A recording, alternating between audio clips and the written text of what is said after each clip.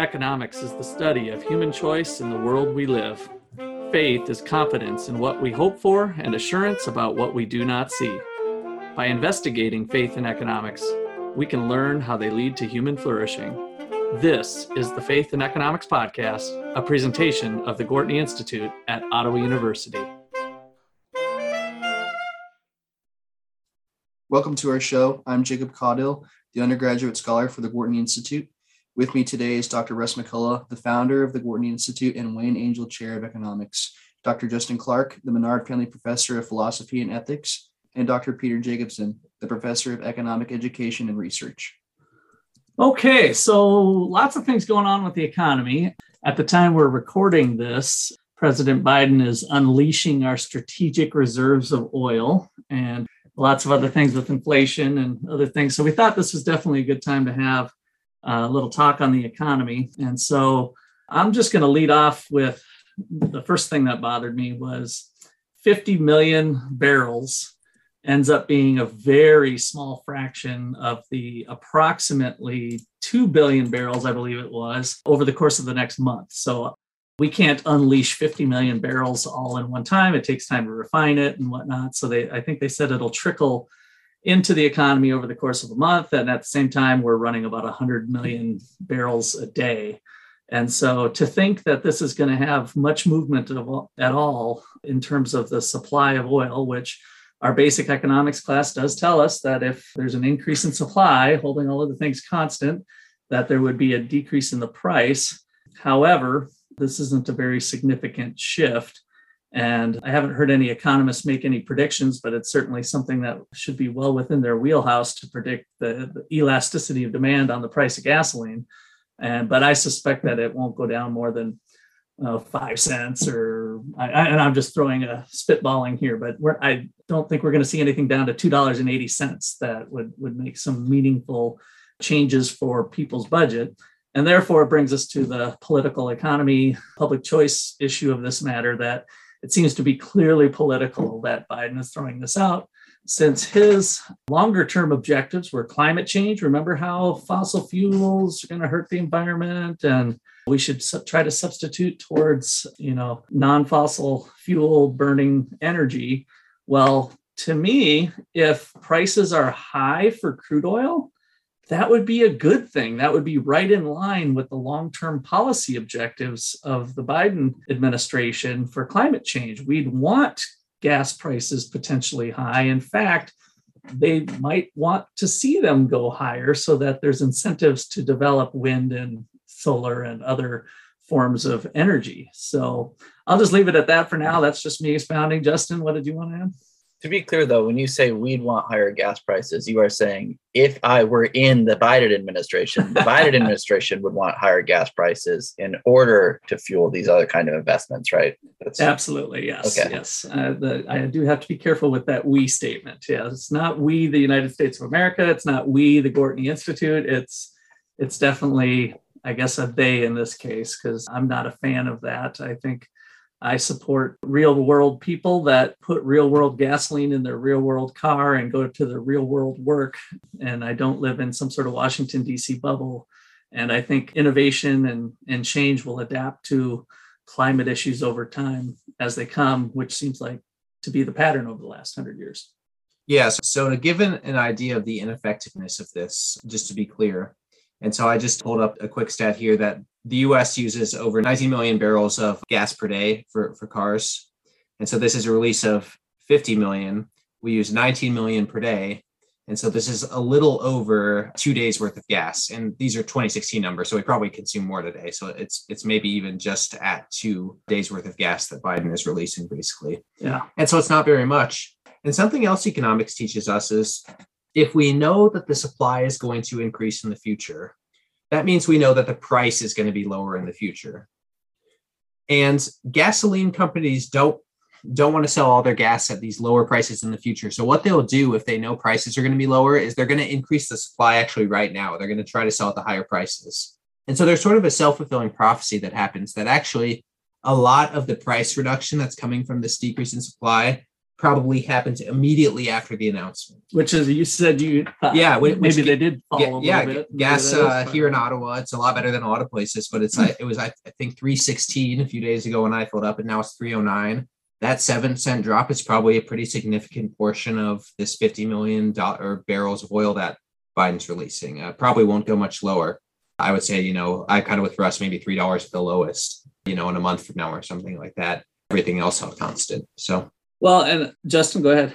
Just while we're talking about gasoline too, I think we should also make it perfectly clear that there's been an enormous amount of gaslighting of the American public on this issue by the corporate press. So I want to read two headlines, both from the corporate press, like a week apart. One was from November 9th and one was November 19th. And the first one says, why Joe Biden can't do much to ease gas prices, right? So this is the view that, yes, gas prices are high, but of course, that's not Joe Biden's fault, right? So don't you go take out your anger on this administration. They can't do anything about it. 10 days later, corporate press, oil prices are finally falling. Thank China and Joe Biden, right? So maybe within those 10 days, Joe Biden and China got together and discovered this thing that they could do that nobody else knew about beforehand. Or maybe that's not what's going on here at all. And it would be weird if, it would be bad enough if this message was just coming out even from, the corporate press at large, but these are both from CNN. These are both headlines on CNN's Before the Bell. And not only are they both headlines on CNN's Before the Bell, they're both by the same person. They're both by Julia Horowitz. So this is a really blatant example of, look, when bad things happen, they're not our fault. Unless, of course, those bad things don't end up being so bad, in which case we're responsible for the good things. And that's insane. And once you realize that the information that you are getting on issues like this is so absolutely funhouse mirrored, I think that should make you angry and make you want to realize what's actually going on too. So I just want to throw that out too. So to any of our listeners who think like, well, wait a minute, I have been told yes, you have. And these people seem like they're clearly trying to manipulate you. We've done a few different podcasts on federalism, which is the idea that the federal government should be very limited in its powers and a little more power residing with states and more at the county city level. And I don't know how things like this couldn't make people want to drift more that way, is that it just shows that we should be limiting the federal government powers, that they continue to do these funhouse mirrors and just play to the whims of who they think the voters will be run the next election. And people like that shouldn't have that much power is the bottom line. And I'd like to think that's a bipartisan argument, but I know as well as I'm sitting here that it's not. And I struggle as an economist and a person who wants to see the United States be better. How can I help shape that message that, whether you're Democrat, Republican, left or right, let's all just work together to limit whether Trump gets in office or whether Obama gets in office or Biden gets in office or Bush gets in office. Who cares? Just squeeze them all down because we know that they don't have a lot to contribute. I do want to echo something Russ said earlier, which is that the other funny thing going on here is that we want people to use less oil because climate change. And we also want really low oil prices, right? And these two things are obviously incompatible. Lower oil prices will mean Americans consume more oil, which is directly opposed to this idea that Americans should consume less. We should use less gasoline and things like that. But this is like a sort of a ghost of Christmas future moment, I think. Like, what does it mean for the US to stop drilling for oil? What does it mean for the United States to stop buying and importing oil? Well, it means this. It means the supply is going to fall and the price is going to go up. Yeah. This is what the world looks like when we try to relax our dependence on oil. People are already unhappy with these, honestly, not terrible gas prices. They're high, but they're not even the highest they've been in my lifetime. We've had worse. I think in 2018, it even got worse for a little while, was the numbers I saw. So it's high, but not that high. But it would be much worse if we stopped drilling, stopped using any at all. And that's what it looks like. So, these $5 prices in California, $3 prices here in Kansas only gets worse as we start to pursue this zero gas, zero oil policy. And, that's what apparently we're trying to move towards. And now the counter argument is, yeah, but by then we'll have all these new electric cars and, we'll have more solar panels and things like that. I don't see any Tesla stations around me. And they want to, I've seen different timelines for this. It's always changing, 2025, 2030, all these different timeframes.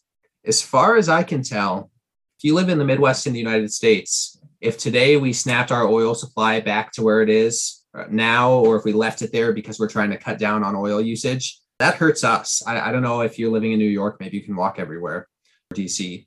But here in the Midwest, we do not have the infrastructure to have like electric cars, which probably are going to run on coal anyways, going from place to place. That's just not there. I think the nearest Tesla place to me is like 45 minutes away or something like that. And so it's just not a viable option. Well, the other thing that bothered me was this notion that this is our strategic reserve. So I thought back, I'm a Dave Ramsey fan, so I've been talking about emergency funds and strategies for your own personal living and budgeting. And so a strategic reserve to me means you don't touch it unless it's an emergency. And so how could this even be thought of as an emergency? So if I'm China and I'm thinking, maybe war with the United States at some point in time might be a good idea, when would be a good time to pounce? Maybe when the strategic reserve is down to nothing, right?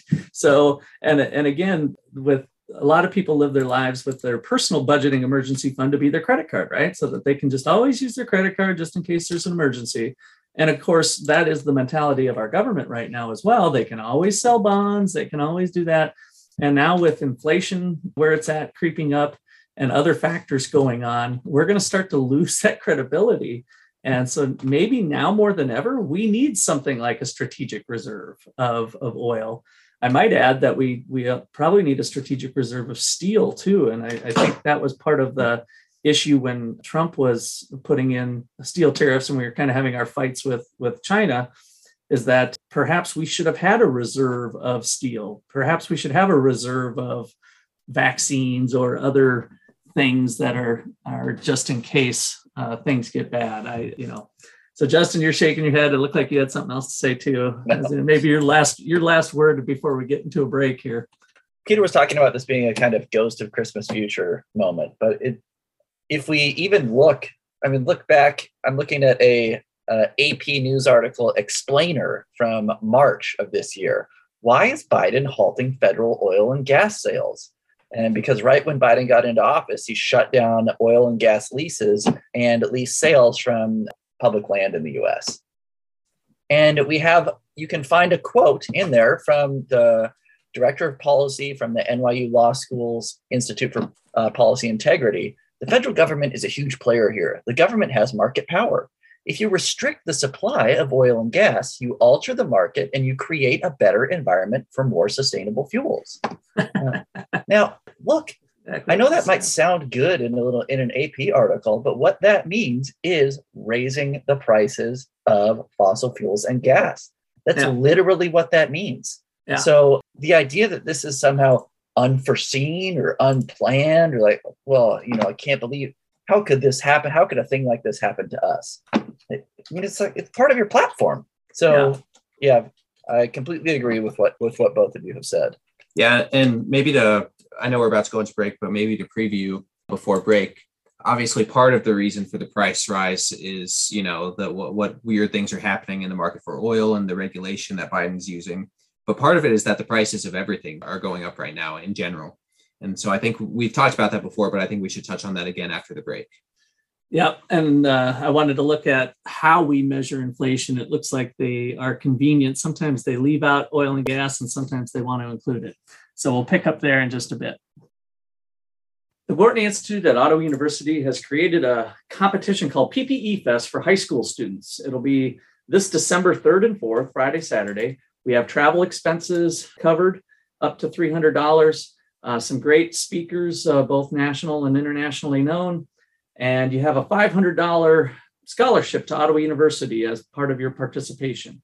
If you know some high school students that might be interested in a program like that, check out our website.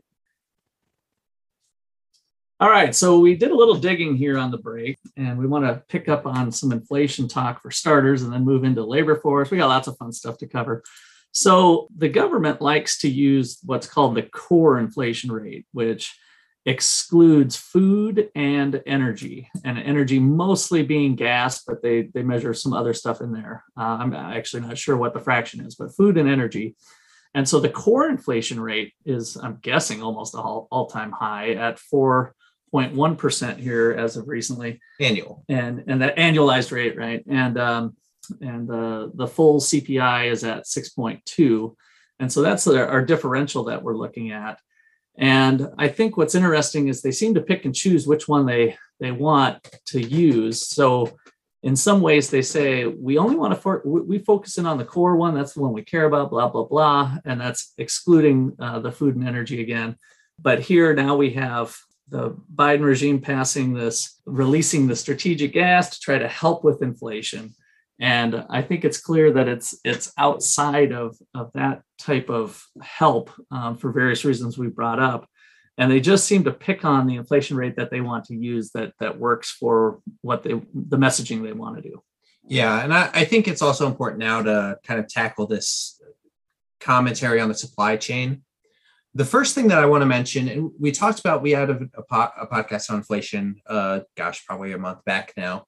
I just wanted to update that if you measure our money with the M2 money supply measure, which is the most common one economists use, there's different ways you can measure money. Like you could ask maybe, does a savings account count as money? Does a checking account count as money? How liquid can something be before it's no longer money? The most common group of accounts that we add together, or group of different assets we add together called money, is M2. And just according to the Federal Reserve's own statistics, the M2 since 2019 has increased 38%. And so that's since the end of 2019, we have 38% more money in circulation than we had right at the end there of 2019. That's a huge increase, very significant. It was very large at the beginning of the pandemic. It's kind of tapered off, but it's still increasing at a faster rate than it was even before. Anytime there's a growth in the money supply, if you hold everything constant, there's going to be inflation. And Justin and I talked about this during the inflation podcast. He mentioned that, just increasing the supply of money is going to, you could say, lower the price of money, just like any other economics good. If you increase the supply, you lower the price. That's true of money too. A lower price for money means your money can get less goods. That's another way of saying it. And so as there's a large supply of money, prices are going to increase. People don't like to talk about this, especially, you won't hear the news often talk about how much of this inflation is monetary inflation. Instead, they like to focus on the supply chain. And I think the supply chain has been a useful scapegoat. Yeah, that's right. And I think there's a real thing going on with the supply chain, which we can get into in a second. Definitely. But I don't want people to forget the fact that part of the reason that inflation is going so crazy right now is there's just been a bunch of printed money inserted into the economy. Printed money is making the price of goods go up, and that's all goods. That includes gasoline. Yeah. But we should talk about the supply chain too. I haven't seen any breakdowns of people estimating the difference. I'm thinking that would be pretty difficult to disentangle. But yeah, certainly something that, going back to Milton Friedman days, something that we think would work. The one reason why we didn't see massive inflation before was that people were holding on to cash, whether that's corporations or whether that's households. We have seen that this time with COVID as well. Savings rates spiked to 13%. And so people have been holding on to their cash more than in the past, which again is going to dampen inflationary effects. So whether the consumers are holding cash, corporations are holding cash, banks are holding cash, if that spending's not going on at the normal levels that we see historically, then we're not going to have as big of an impact on inflation. And it might be a little bit lingering, which we'll see if that happens. Justin? So for the non-economists out there, if you just think about dollars chasing goods and services, right? And you do nothing to the amount of goods and services, but you increase the amount of dollars in supply, then you're going to have higher prices, right? And that's what we're talking about with monetary inflation. But the way I look at it is, to the extent that we have supply chain issues, what that does is that hurts the other side of the equation, right? If you reduce the amount of goods and services, or if you reduce the amount of goods available because of supply chain issues, then you are going to have higher prices as well, right? And if you make restrictions in the labor force, either by vaccine mandates or things like that, that restrict the amount of people that are willing to perform services for money, then you are going to find higher priced services as well. So you can end up with this kind of like perfect storm via supply chain, monetary inflation, and legislative issues that result in higher prices. Yeah, I think that's right. I think the transitory part would be the supply chain figuring itself out. And I'm not sure how big of a part that's played. I think businesses, in terms of longer term planning and otherwise, would see that and make adjustments accordingly. And so I think, unfortunately, I think a decent amount of the inflation is the monetary part, which is the part that bothers me. Yeah, I think there's some of it. The supply chain issue, though, we can really see presented in labor force participation. And so our unemployment is not quite to where it was before, but at like a decent rate. And so you might see, unemployment 3%. Biden has recovered the economy successfully. People are back to work. Yeah, remember the Trump era 3%. That was historic lows. Yeah, like historic lows. Yeah, so, that's right. This 4 to 5% range is much more in the longer term view reasonable for most economists. I think I would speculate 80% would still be somewhere 4 to 5. That's kind of a natural normal rate of unemployment. Yeah, that's exactly right. And so we're basically at a normal level. And so you might think, then things have recovered, but that's not quite right. As you might know, people at home and economists certainly know, the unemployment rate is not perfect. It's not a perfect measure of people working. And the reason it's not is it doesn't consider people who have given up looking for their jobs or looking for jobs at all. Once you stop looking for a job, you're considered out of the labor force. Now that's useful because then you're excluding, like retirees and kids going to school from the unemployment rate. So that's probably good. But the downside is you also exclude people who get discouraged and just give up looking for a job, or they decide they no longer want to be a person who's employed. This number is called the labor force. Since COVID hit, our height of our labor force before COVID was 164 million in the labor force in February 2020. And now we are basically stuck. We've been here for, it looks like about 6 months now. We're stuck at about 161 million people in the labor force. So 3 million people since COVID have left the labor force and not returned. Yeah. And so my hypothesis on this is that they're not discouraged So the idea of a discouraged worker is that they've been looking and they can't find a job. And they're like, forget it. I'm just going to stay home and watch Netflix and live low. I think what we found now is that people have learned to live low from the pandemic. And they have realized that they could retire early and still be comfortable. They can live with their parents, and it's not the most awful thing in the world to not have to pay rent. So I think we see a lot of combined living situations now where whether it's a friend or a relative or a grandma or grandpa or something, combined living where now you were paying 5, 6, 7,000. Well, I'm using Midwestern prices here of rent.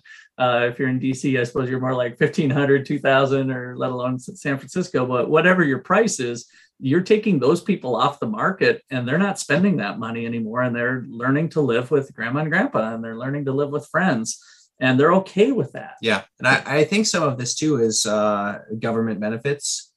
So there was an increase in unemployment benefits during COVID. Those have for the most part been relaxed, though different states still have them. But another piece of this that people don't consider is economists talk about a thing called switching costs, which is there's sometimes a cost to switching from one thing to another. In this case, moving from being a person who's employed to a person who's unemployed. There's a big cost to figuring out how unemployment programs work. Getting enrolled in Medicare and Medicaid, this is an expensive process. It takes a lot of learning, getting signed up for unemployment. Maybe there's a stigma with that.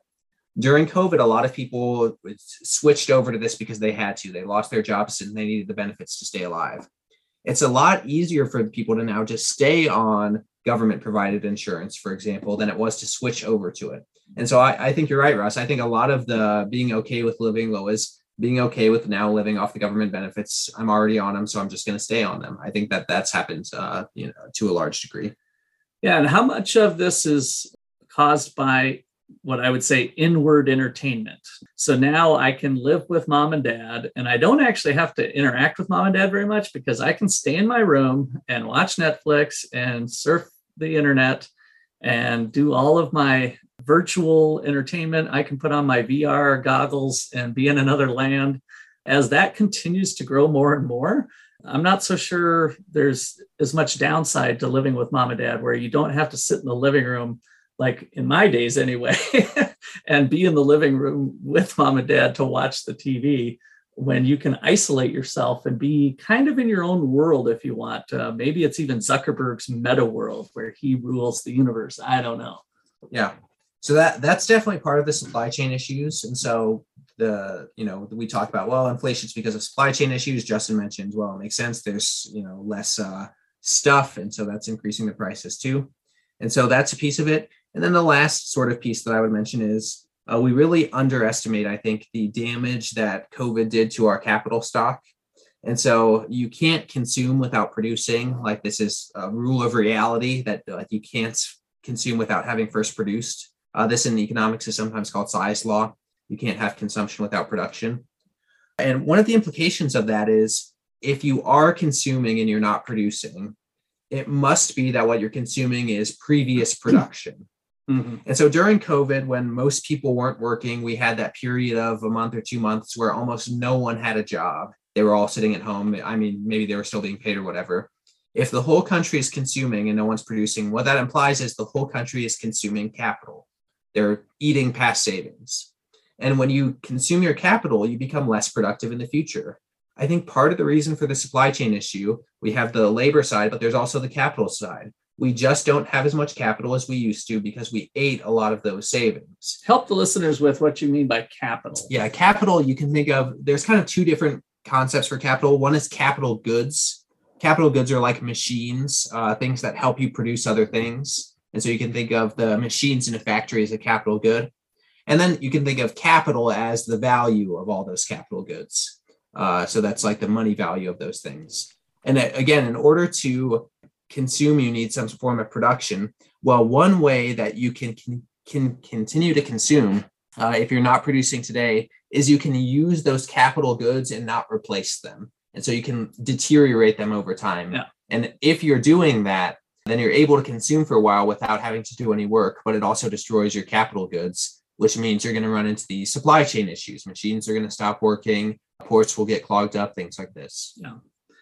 Yes, we got some real underlying fundamentals between the labor stock being materially changed, we think, in different ways for different reasons, but COVID kind of being this labor shock that maybe this is all for the good. I mean, a part of me thinks if we are less materialistic and we learn to live together in different ways, I mean, there can be some good parts to this, but the long-term growth, I think, as issues like Peter's bringing up with the reduction of incomes, and we can no longer draw on our old capital stock and things really do start to wear out and that starts to deteriorate incomes, that's when we're going to have problems. And I think we're yet to get to that point. And I think what can seem nice now, which probably isn't that nice, by the way, could be really ugly later. So Justin, what's your smirk all about here? I tend to doubt that this is a move in a good direction. And I'm worried too about even this idea that, we'll all be happy just living at home, just plug into virtual reality instead, live at home, live in the pod and eat the bugs and live in Mark Zuckerberg's virtual reality. No, thank you. I think this is bad. Yeah. The new normal, you think, isn't, I mean, that's what Obama talked about, that this is going to be the new normal. And then, that data that Peter was just bringing up showed that when Trump took office, labor force participation continued to grow. And we did see income per capita in the United States growing. Yeah, well, I think ultimately, like the result of this is like there might be some benefits to like learning how to become less dependent on, certain things. That's fine. But ultimately, like the bottom line here is that, by the way, this isn't all his fault. Trump increased M2 as well and he did a lot of the lockdown policies and things like this. So Trump has some responsibility here too. But the bottom line is the economy under Joe Biden is really bad, and it might shape up to be the worst economy in 50 years. Yeah. We're maybe not quite there yet, but it might shape up to be that way because at least in 08 and 09, when we had the housing crisis, there wasn't inflation. And so that's nice. The prices were at least low while you were losing your job. Now there's this question of, can people find, good paying work? Can they find the goods to buy? And are they going to be able to afford things even if they do? This possibility of having, low production and high inflation. This is sometimes called stagflation. This is the first time that, this has been a real concern since Jimmy Carter was president. Yeah. I think the garden hose, using a garden hose, the strategic reserve use is maybe, I'm starting to think, a garden hose being used for the start of a blazing forest fire. Yeah. That's just not going to be enough. And it's almost a joke to throw out that little bit of a pittance at the real underlying issues. Justin? Just to kind of tie this back to what I said at the beginning, when I said, the media was gaslighting you about gas prices. If you look back, you will find people 6 months ago telling you that you didn't need to worry about inflation, that these inflation worries were misplaced. You don't need to worry about them. Only crazy people are talking about inflation. And I think what people really need to do is take a hard look at the media that they consume, and realize that if these same people, if these same so-called experts are getting it wrong over and over again, you need to start revoking your trust in these people. Look back and see who has actually made predictions that got it right. I don't want to toot anyone's horn over here, but your crazy uncles over at the Gwartney Institute said 2 years ago that 2 weeks to stop to flatten the curve. Well, I'm really worried that we never see the end of these 2 weeks, and that freedoms once surrendered are never given back. And here we are 2 years later. We were screaming about inflation 6 months ago. So again, look to people who have made correct predictions and stop listening to these experts who have gotten everything wrong. Yeah. The other thing I wanted to bring up to maybe start to close things down is that with inflation, if it is being at 6% now and 5% last month and whatever. So I don't know how long we've had. Has it been 4 months in the 5+ range now or so? At least 4 months. Yeah. So here's the thing, folks. If those prices have ratcheted up that amount, in order to stay where they're at, theoretical inflation would have to drop to zero. So we already have some persistent effects. If that would have been a 1 month blip up to 5 or something, that's happened in the past. That's not as big of a deal. But this 3 to 4 to 5 month run of those prices going up would take a significant drop to even bring them back. So the inflation tends to ratchet things up and not come down, especially with the stated inflation target still of 2%. Which I assume should be pretty forthcoming here, that they'll bump it up to 3%, as I predicted on a podcast, 6 months ago or so. Yeah. But even they're going to overshoot 3% at this rate. I think so. I mean, if you, in theory, if you're having 5% inflation, you're definitely going to go over your target of 3% if that continues over and over. I mean, there's just, I had to laugh. We might have even mentioned this last week. I don't think we did, but The Economist released, a tweet that kind of got infamous that said, the sharp increase in inflation over the past year has blindsided many economists. Almost no one saw it coming. And the best response to this is, I can't find the reply now, but there was a reply pointing out the fact that people were making memes of some guy at the Federal Reserve printing money by spinning a wheel. And it's who didn't see this coming? Money printer go burr. That's exactly. Yeah. It literally became a meme. So everyone knew that this was happening. Some people didn't want it to happen because people they'd like to live in a world without scarcity, but ultimately we do. You can't amend the laws of reality because you would prefer them not to be there. Yep. All right. Well, that looks like a good spot to wrap. This has been a production of the Gwartney Institute here at Ottawa University. I'd like to thank you all for listening.